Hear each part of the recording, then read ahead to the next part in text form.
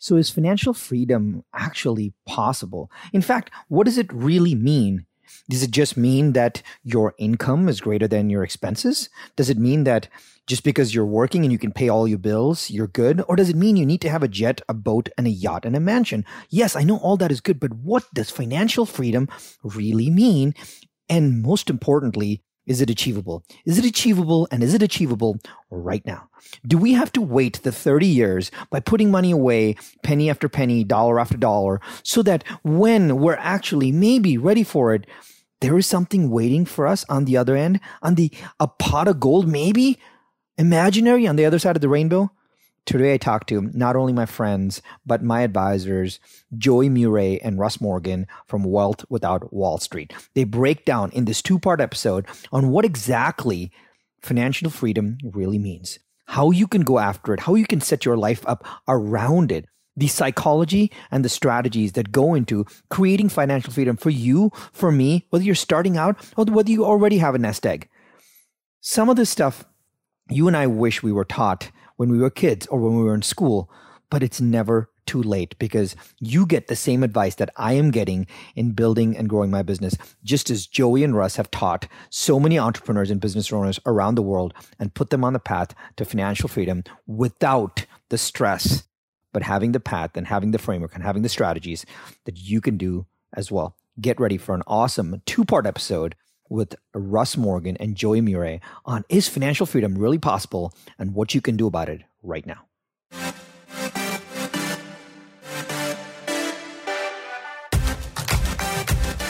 One thing is for certain. Just because it's tried and true doesn't mean it's working right now. So the big question is this: where can you learn what is working right now? The strategies, the tactics, the psychology, and the exact how-to grow your business, how to blow up your personal brand and supercharge your personal growth. That is the question, and this podcast will give you the answer. My name is Sharan Srivatsa, and welcome to Business School.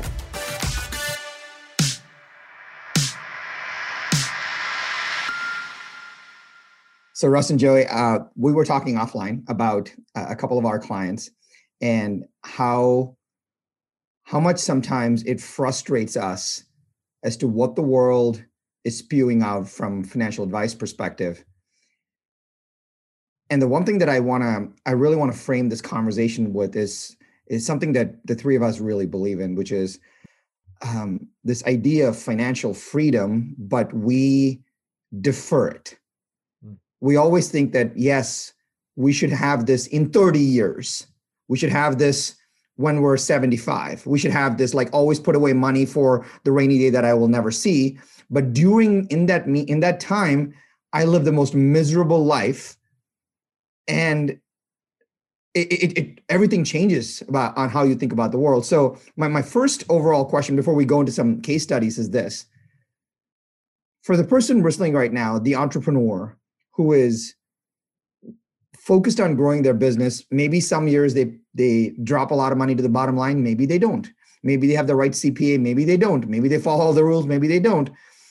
But they want this, they yearn for this financial freedom.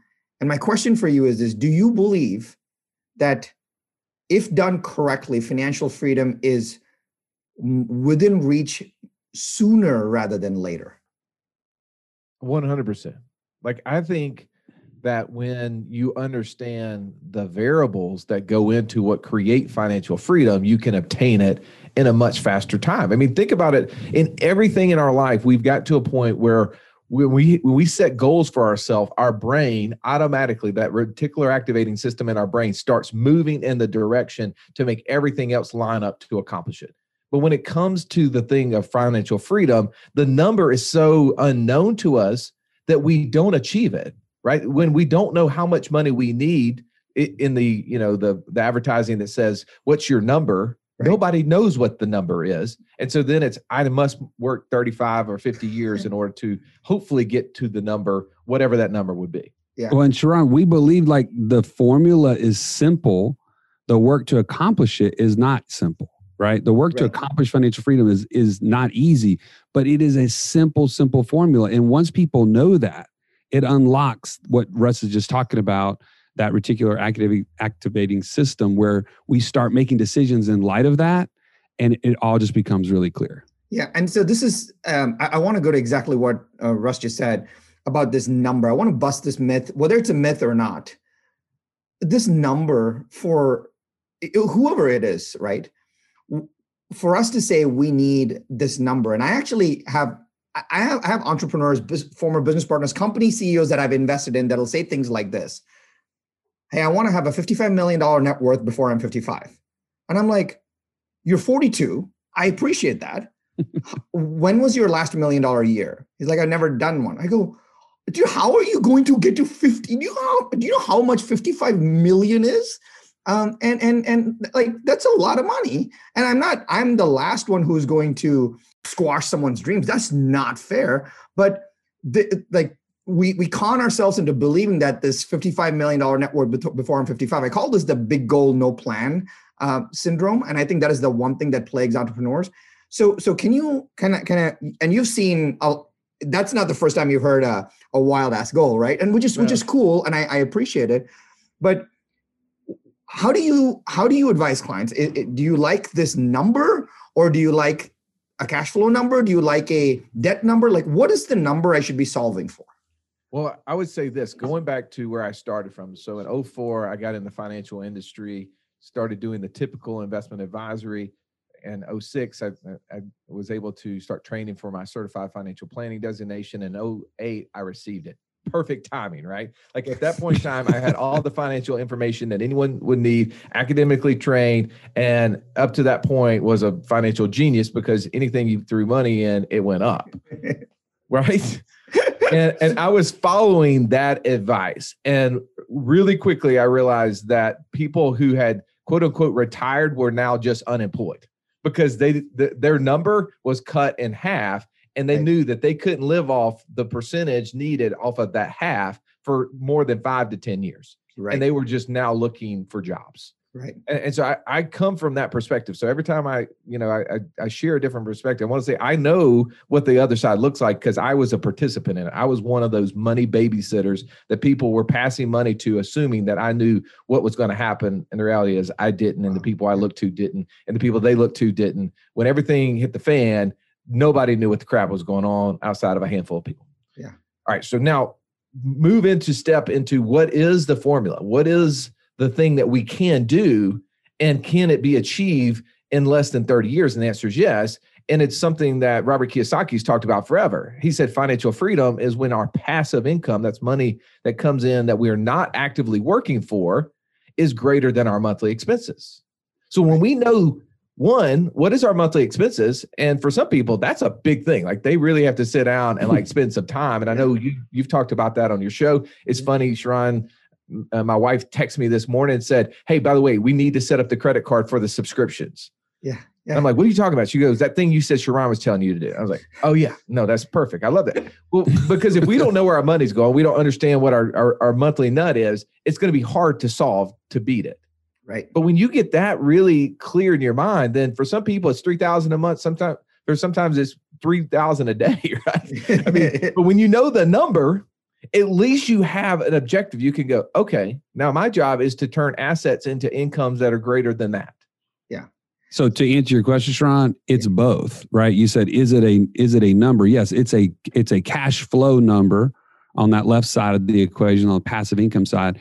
And it is also looking at your debts or your expenses critically, not with just like glaze over it, but looking for opportunities to optimize those expenses so that you can obtain financial freedom. And so again, once you get clear on what that is, now you know exactly how to make decisions in light of that. Well, and here's the one thing too, is right now, literally take those two numbers on the left side of your page, write down how much money you have coming in that you're actively working for. So if you own a business that you don't have to work in, that somebody else produces, that would be considered. If you have a direct marketing business that brings in income, you own a website, e-commerce, you own long-term or short-term real estate, all of that kind of stuff, put that on the left side of the page, take that number on the right side, which is your monthly expenses, and you can divide the number in the left into the number on the right. It'll tell you how close are you. As a percentage, it will tell you where you are.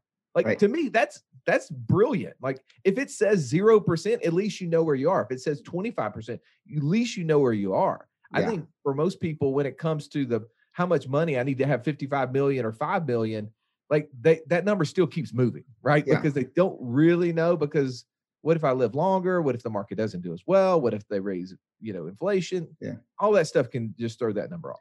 So psychologically speaking, why do you think the average entrepreneur, the average consumer, the person listening right now, why is the reason why they don't have clarity around the monthly nut?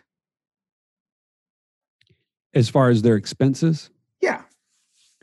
I think because we're just naturally just busy and we're naturally just forward looking. We don't want to slow down and stop and look in the rearview mirror and say, okay, well, where am I at? I mean, this is the case of why we have to have really good bookkeepers and CPAs and accountants that can help us to keep our eye on our numbers.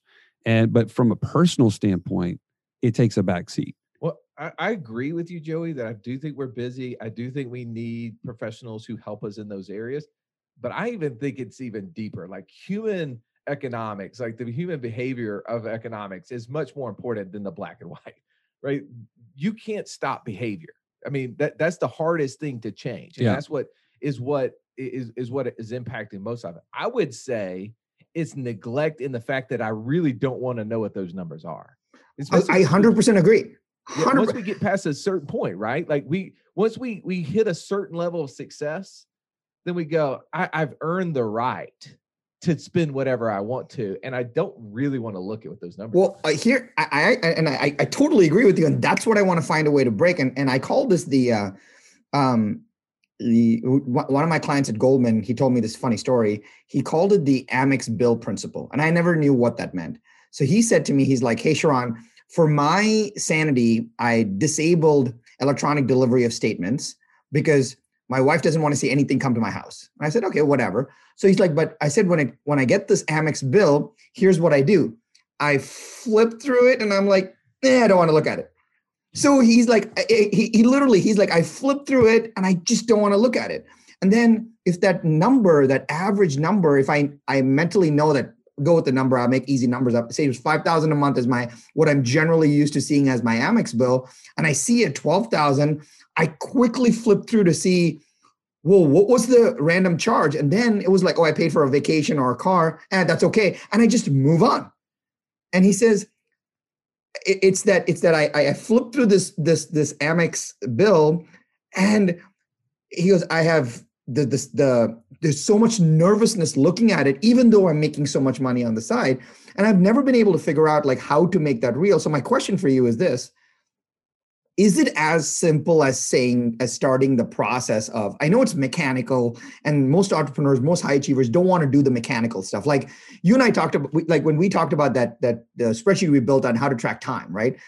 I was like, I told you guys, I go, you three of us are the only ones that are going to do this, right? And the result is going to be for us. But the question I have is, how do we get somebody to say, okay, can I at least take my first 10 minutes and say, I'm going to put the big numbers on the board. I at least know that my rough monthly nut is like $7,000 a month. Like at least know that. But I would actually wager most people, they're not within a 30% range of what their monthly number is.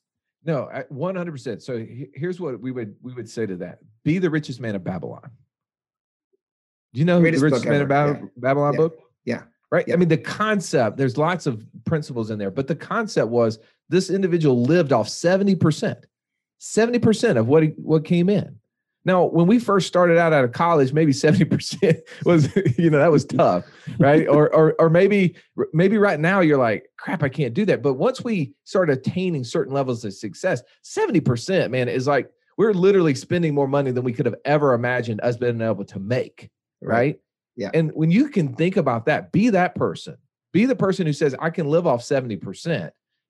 Just knowing what 70% is a start, right? Because then you can start setting some parameters. But I would say this, we had someone that helped us put together this automated budget course. And what he did is like really broke it down, really simple. And yes, there's a little bit of work that goes in on the front end, but what the part I love about it as an entrepreneur, someone who doesn't like to do the mechanical, is that from that point forward, it becomes automated. It can happen the beginning of the month, every single month, and I don't have to think about it. Yeah. And I think for most entrepreneurs, they're like, okay, I'm willing to put in the effort for 30 minutes, an hour and a half, whatever it is on the front end, if I don't have to think about it from that point forward. And then if you set it up to the 70% level, like enjoy, right? Like I hate the whole scrimp and save concept. Like I don't get that. I like freedom now. I want to live the lifestyle I want to live now. And be honest, 70% of what we make is a lot of money. Like most of us can do more than what we want to. And I even believe that when people hit a certain level, there's actually a diminishing return in the money that they start spending. Correct. They can start finding less value. Like my wife has a saying, just buy it to throw it away kind of idea. Because when you get to a certain level of money, you just don't care. And I'm not saying that like we're rolling in it, but at the end of the day, you get to a point where you're buying crap that you really shouldn't, but you're like, I'm unfulfilled, so let's buy something else. Yeah, I think you nailed that one. That was a good reframe, just even for me, which is when we get to go and kind of design I got to go find what my monthly expenses number are. Russ, if I'm hearing you right, you're like, okay, Sharon, that's interesting. Let's flip it. You know what you make. So say you make net 10 grand a month, 5 grand a month, every other week that gets deposited into your account. Tell yourself you get to live on 7 grand a month and figure out use that as the reverse engineer. Is that what you're suggesting? Absolutely. 100%. Yeah. So here's my second question. So we figured out this big number, small number thing, but my second question is, you said something about kind of dividing the passive income or passive income is the right thing, but the non-active income side of your page with the scorecard that you have, which we'll link up in a second. I would wager that most people listening don't have a huge passive income portfolio, and good or bad. I actually attribute all of that to, and I think you and I, the three of us are very similar on this. I attribute that to how our educational system is, right? Because we have been built, our educational system has been built for the industrial system. I'm going to teach you a skill. You're going to go work in a factory. The factory is going to pay you wages. You're going to come home and buy stuff. And that's going to build more industries and on and on and on. Like literally that's, if what I said didn't like connect with people that are listening, you're crazy. Like this is what we were built for, right? Like we are like human drones, and that's fine, but because it clouds us because we make the income and all of that stuff. But my question is, when you, Joey, maybe this is an interesting time for that case study you're sharing with me, is that a lot of people at this time think that the passive income needs to be deferred. And that's the myth that I would love to bust, which is, hey, my passive income is my 401k and I can't access it now or whatever. I'm going to put it in this tax advantage vehicle. And in 30 years, when I'm required to take minimum distributions, that will be my passive income. So I'm going to completely mortgage my future and my current life to do that. But I don't think it hits home until you like hear some numbers. Yeah. Well, first of all, to piggyback with what you just mentioned about our education system, is you're 100% correct. And I think the problem is that people have bought into this idea that retirement is the goal, which is this really long-term goal that we just can't obtain today. But when we really get clear, and that's what we've just been talking about so far, is this financial freedom is obtainable while you still have life left to live, right? Like, why would I have to wait until I'm in my 60s and 70s to start living? I mean, how many people have you known who retired and then died within a couple years? Yeah. Literally, we're not built to come out of service. Retirement, I think about like when somebody talks about a piece of equipment that was used in their industry, if you will, and they retired it. What happened? That means it literally was out of production. Right. It was pulled out of production and something else that was maybe more, optimal was put in its place. Right. Well, you and I are not meant to stop producing, but the idea of retirement is to literally take you out of production. And that's why people just they can't sustain in retirement. In fact, I think most people are miserable if that's what they've bought into, but they don't know what else to do. It's too late. So anyways, the financial freedom idea is that I can do this today. And I'll just give you an example. The other day, meeting with one of the folks in our Freedom Seekers Masterclass, and we were going through his scorecard. And he's already told me what he wants. What does financial freedom look like for him? It means leaving his 9 to 5 and being able to invest in other people, what he's learned, like this life coaching group that he's a part of. And I'm like, wow, that's so awesome. What would that do for you? It would give him more time, more flexibility. He'd be able to do more of the good that he wants to do instead of just what he has to do, which I think that's another whole topic we can talk about. But we started looking at his numbers, and he's netting about $3,300 a month out of his job. Wow. At the end of the day, he shows me his cash flows, and $350 going to a car loan, $300 is going to a credit card, and another $300 is going to a credit card every month. So he's got $950 going out the door every single month to debt out of this $3,300. He's also putting $150 a month towards his 401k. So I started saying, I said, what is the 401k going to do for you to get you to your financial goal? Like to get out of your 9 to 5 and to get into this life coaching. He's like, well, I can't really touch it until I'm 59 and a half. Yeah. I said, well, he's 35. Well, that's a long way from now. Does that get you closer to your goal by continuing to do this? He says, no. I said, okay, so we can go ahead and agree. You should probably stop contributing to it. Yes, I totally agree. And I gave him this example. I said, look, if you're in an airplane right now and you are going to go up in the air, but there was a 950 mile an hour wind coming at the front of your airplane, and you were only about to go 150 miles an hour when you got up in the air, which way would you go if you got up in the air? Wow. You go backwards, right? Yeah. I said, does that feel like what's happening to you right now? He's like, absolutely. I'm going backwards because I got all this money going to debt and no money coming back to me in cash flow. I said, so let's change the wind. Okay. Let's change the wind.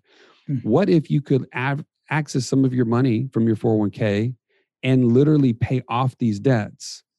What would that do for your cash flow? And stop contributing to the 401k. He literally, it's like the light bulb went off in his head, Sharon. Literally 33% of his cash flow every single month would be coming back towards him instead of going to debt and to 401k, which was not getting him closer to his goal. And it was like, he was like relieved. Like there was like this huge weight that came off of his shoulder. And he was like, this is obtainable. Like I could do this. Well, I mean, what you're doing there too. I mean, again, there's lots of little working parts, but Sharon, when we're talking about the formula where passive income has to be greater than monthly expenses, he has zero passive income, right?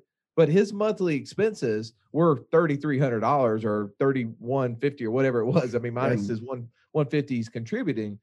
But what Joey just showed him how to do is reduce his monthly expenses down. Right. So now he still has to get passive income, but the number to get to is no longer 3,000 and something. It's 2,000. Right. He just closed the gap in the idea of, okay, how do I start doing that? It gets someone motivated, right? It helps you move that needle so much faster, I believe. Yeah. How do you, I ask this only because there's probably this thought out there that's saying, whoa. This guy's 35. For the last 12 years, he's been contributing $100, $150 a month to his 401k. There probably is 40,000 in his 401k right now. I'm just making numbers up. Yeah. He's going to continue doing that for another 30 years. Joey, you just advised this guy to take all his 18 years of hard work and pull it out right now. Like, are you crazy? Like, how do you answer that? Well, again, it wasn't that I told him he should do this. I asked the question, in light of what you want to have happen in your life, you're literally, and this is a problem that we run into almost every day, is that Wall Street has told you that this is your plan. Right. You need to put this away until you're in your 60s. But I said, but what is your plan? well, I want to be free for this like in the next 12 months if I could. Right. Okay, well, how is that going to happen if you keep doing this other? Is it going to get you closer to put this money away every single month for the next, 30 years? No. Okay, then we should probably stop doing it. The number one place, Sharon, that people should invest is in themselves. Yeah. Agree or disagree? 100% agree. I mean, the people listening to this show are entrepreneurs. They know that. They've already done that, right? By listening to the show, you're investing in yourself. You're investing into yourself. But we talk about this hierarchy of wealth, and we say the first place, once you have built up cash and cash flow, the first place you should invest in is in things that you can control and influence. His 401k is not on that. Is not on that part of the pyramid, right? It's not even in the next scale, which is the collateralized assets. It's at the top, which is the speculative assets. And that's where, unfortunately, where people are investing, they're investing in someone else's business and not their own. They're not investing in themselves. So what he's able to see is like, man, if I'm going to bet on me creating this lifestyle, life coaching business, only way I can move is I've got to change the direction of the cash flows.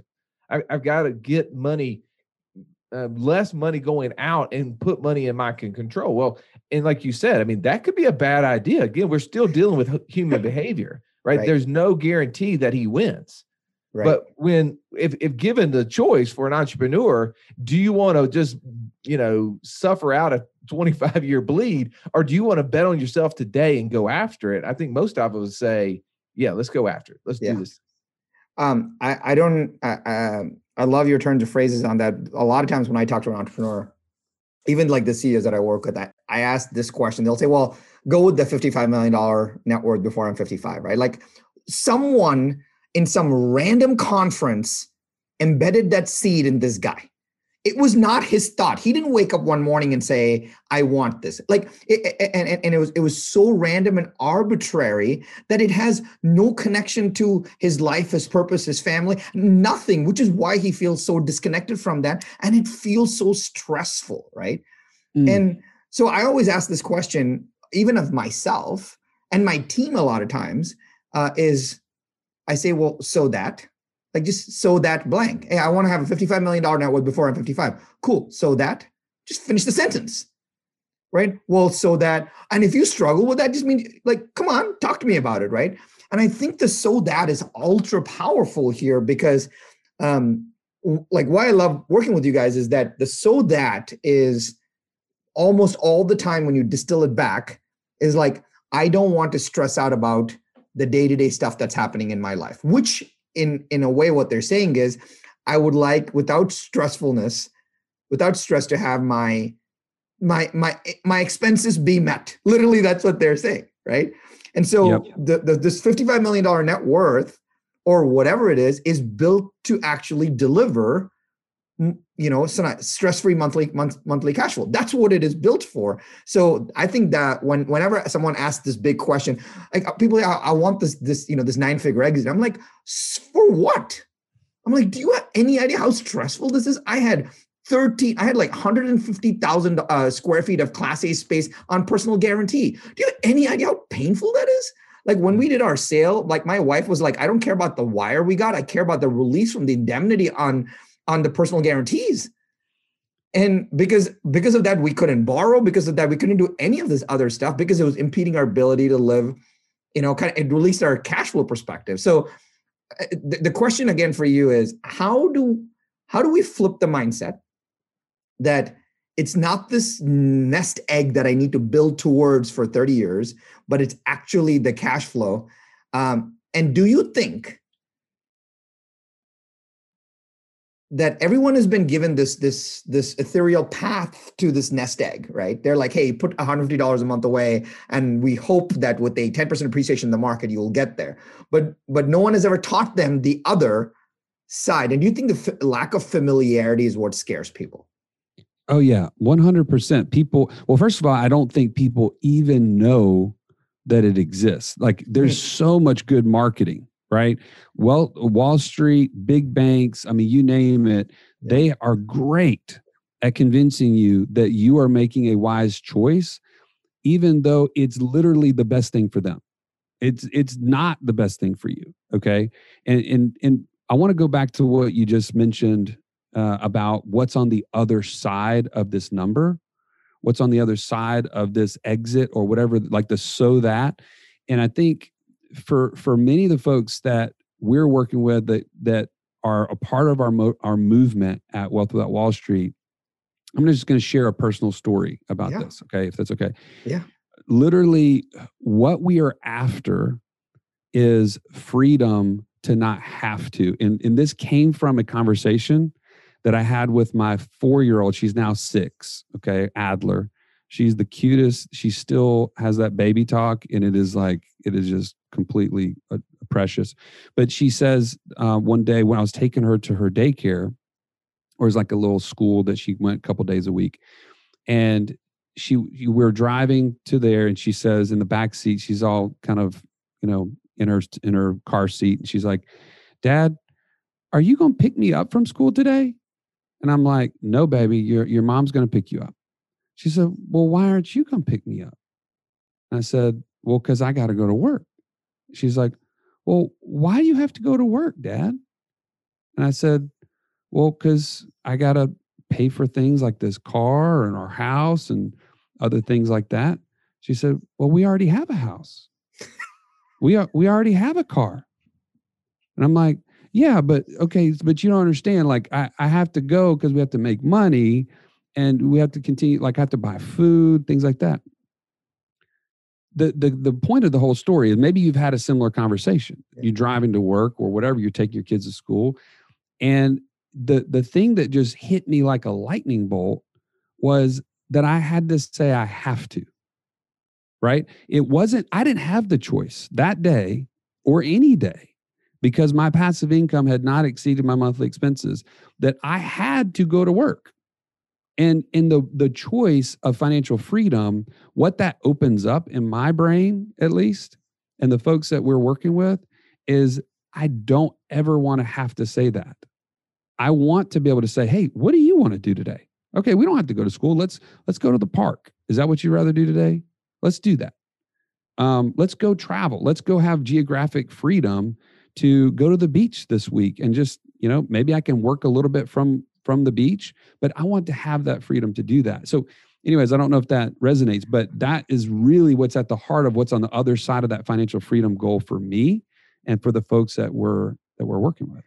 Joey, I've talked to you guys about my kids. I've had that conversation multiple times, and I catch myself saying, even sometimes with some vulnerability, even sometimes in a period of like passive aggressive frustration, right? I'll say, "Well, if I didn't do this, who would?" Right? It's almost a "Hey, I'm doing this for you, so you should be grateful." And it sounds, it's not fair to say this, but there's a small percentage in my mind that says you don't realize how hard I'm working for you, right? And I don't have the courage to say that to my wife because we have split roles. Like, she's the CEO of the house, I'm the CEO of the not house. Like, it's very simple, right? But like I would be lying to you, Joey, if that story didn't resonate, because I've said that. I was like, "Well, but I have to go to work. I have to do this. I committed to doing this." But like my son Neil asked me, like, why? And my question kind of is this: why do we think it's not okay to have the life that you talked about? Because I actually think people don't think it's fair. Because they're like, because I think the modern society has said that if we don't say, "Hey, my name is Russ Morgan from Wealth at Wall Street," when you don't have that identity of where you work, you're a bum. No, I'm dead serious, right? Like, this is super important. Like, we take a lot of identity from our professional careers. And my question is, why is that people are not, like, they can't unlock the whole, like, well, well, I can't, Joey can have that, I guess. Maybe he inherited some money. Maybe he got lucky. Maybe, maybe his home went up in value, whatever. But why don't people believe that they can only stop, quote, having to work until they retire? Well, here's the thing, and I can't speak for everybody, right? I just speak for myself. And we were having a conversation yesterday, and you asked the question, if you had a magic wand, what would you do with it? Right. And the magic wand, I mean, it took a lot of like introspection. And for me, that's deep because I spend no time in internal thought. It's all coming out verbally, right? But after really thinking on that, my answer to that question, Sharon, and I think it's kind of going at the heart of this issue, is this need to do more. And my magic wand for me would be to remove the need to do more and to be satisfied with where I've gotten. Wow. And so I think that as entrepreneurs, we are uncommon. There's only 7% of the population out there that own and run businesses. Right. So that we are already weird to society. Yeah. Right. The fact that we would risk everything to go put our own money in deals in hopes that we will actually be able to pay everyone else that works for us and then have something left over to do for ourselves. Yeah. And everyone else looks at like that, like, no, yes, I'm going to take the robber baron mentality and I'm going to go to school, get a factory job and buy stuff to keep that ball going. Right. So I would say, one, when we look at some of our friends, right, maybe our friends are not the entrepreneurs, and they look at us differently and they're going to work. And so, yes, then we say, well, if we show up to school one day and it's like, bring your parent to school day and it's like, oh, my dad's a lawyer. My dad, drives a school bus. My dad, whatever. And then my dad wears jogging pants and t-shirts all day, right? Like they just, that doesn't fit, right? They just go, well, then that wouldn't work. Right. And I think some of that internal not knowing and confusion about how all of that goes makes us say, well, yeah, we need to say that. And I be honest, Sharon, I struggle with that, right? Like when you ask me, like, what do I do? It's like at the heart of it, it's like, I'm an entrepreneur. Like which company do you want me to talk about? Right. Right. But I want to relate myself to one sometimes. And I want to say, oh, well, I own a business called Wealth Without Wall Street. Right.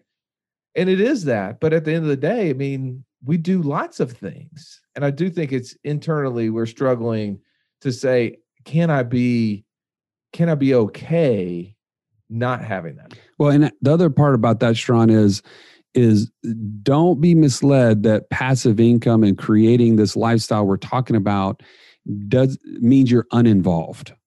Okay. Because guess what? As we build businesses, Russ and I constantly, we are producing, but we're producing in a way that doesn't take more and more of our time. We're trying to track how much more time can we get by creating this business. Right. If the business or the marketing opportunity or the product or whatever that we're creating is going to take more of our time, we're not doing it, right? That's the framework that we have to produce in. It doesn't mean we don't produce.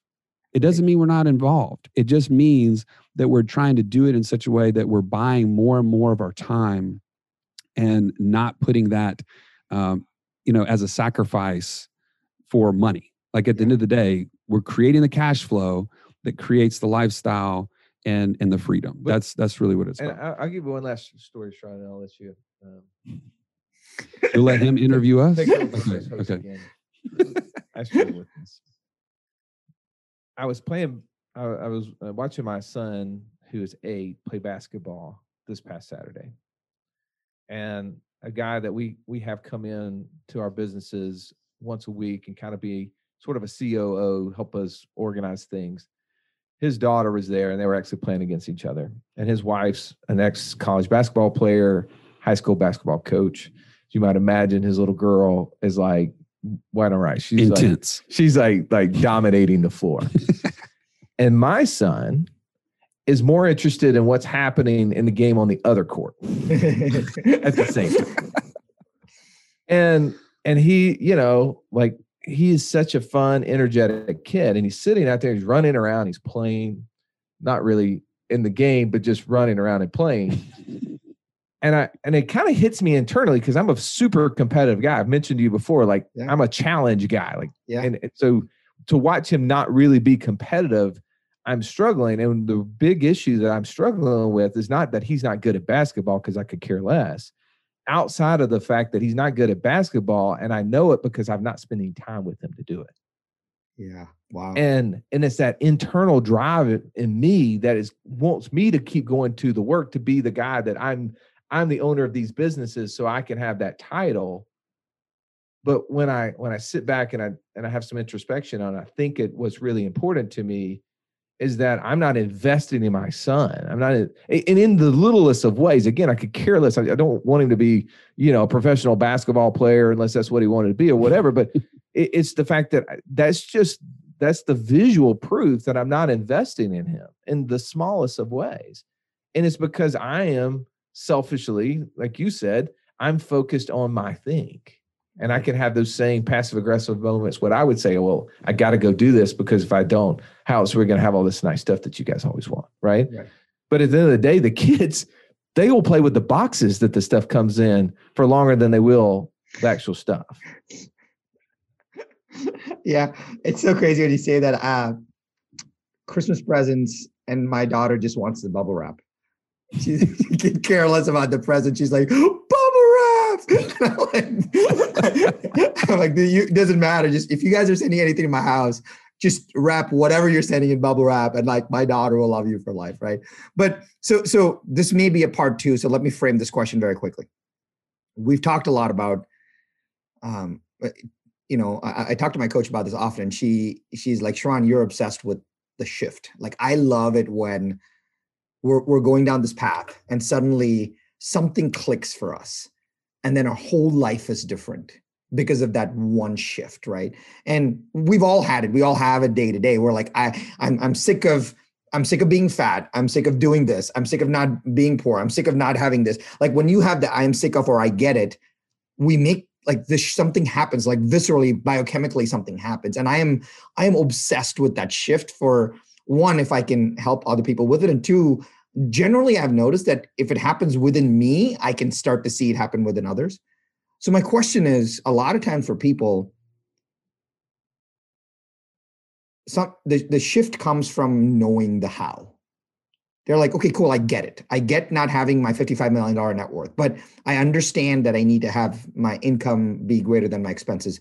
But all I know is that I put 3% of my income into my qualified plan, and my company matches the 3%. And that's all I know. I don't know anything else.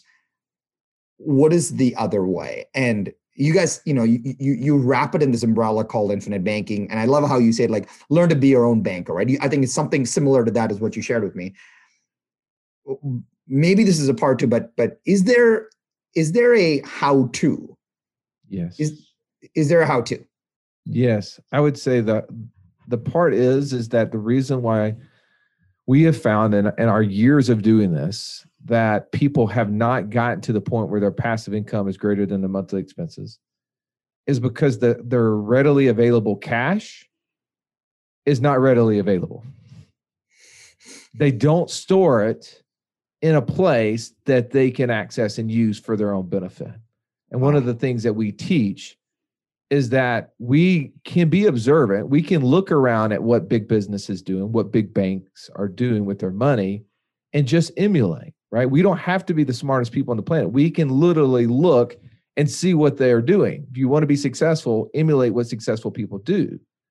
And what successful businesses and banks do with their cash is they don't go deploy it in other places that they don't have access to it. They actually deploy it in one of the most oldest, simplest financial tools called whole life insurance. And we show people that exact process, and then how to then, with readily available cash, turn those dollars into cash flow. And that's called infinite banking. All right. So this has to be a part two. So for those of you listening, hit pause right now and jump to the next episode with Russ Morgan and Joey Mure. We're going to break down exactly how to implement infinite banking for yourself.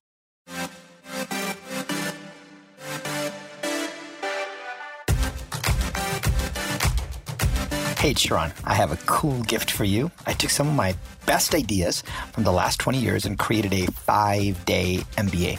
It's quick and action-packed that you can listen to on the go, just like this podcast. And I want to give it to you for free, just as a thank you for listening to the show. No fluff, no gimmicks, just pure actionable ideas for you to use instantly. You can grab it right now at businessschoolshow.com. That's businessschoolshow.com.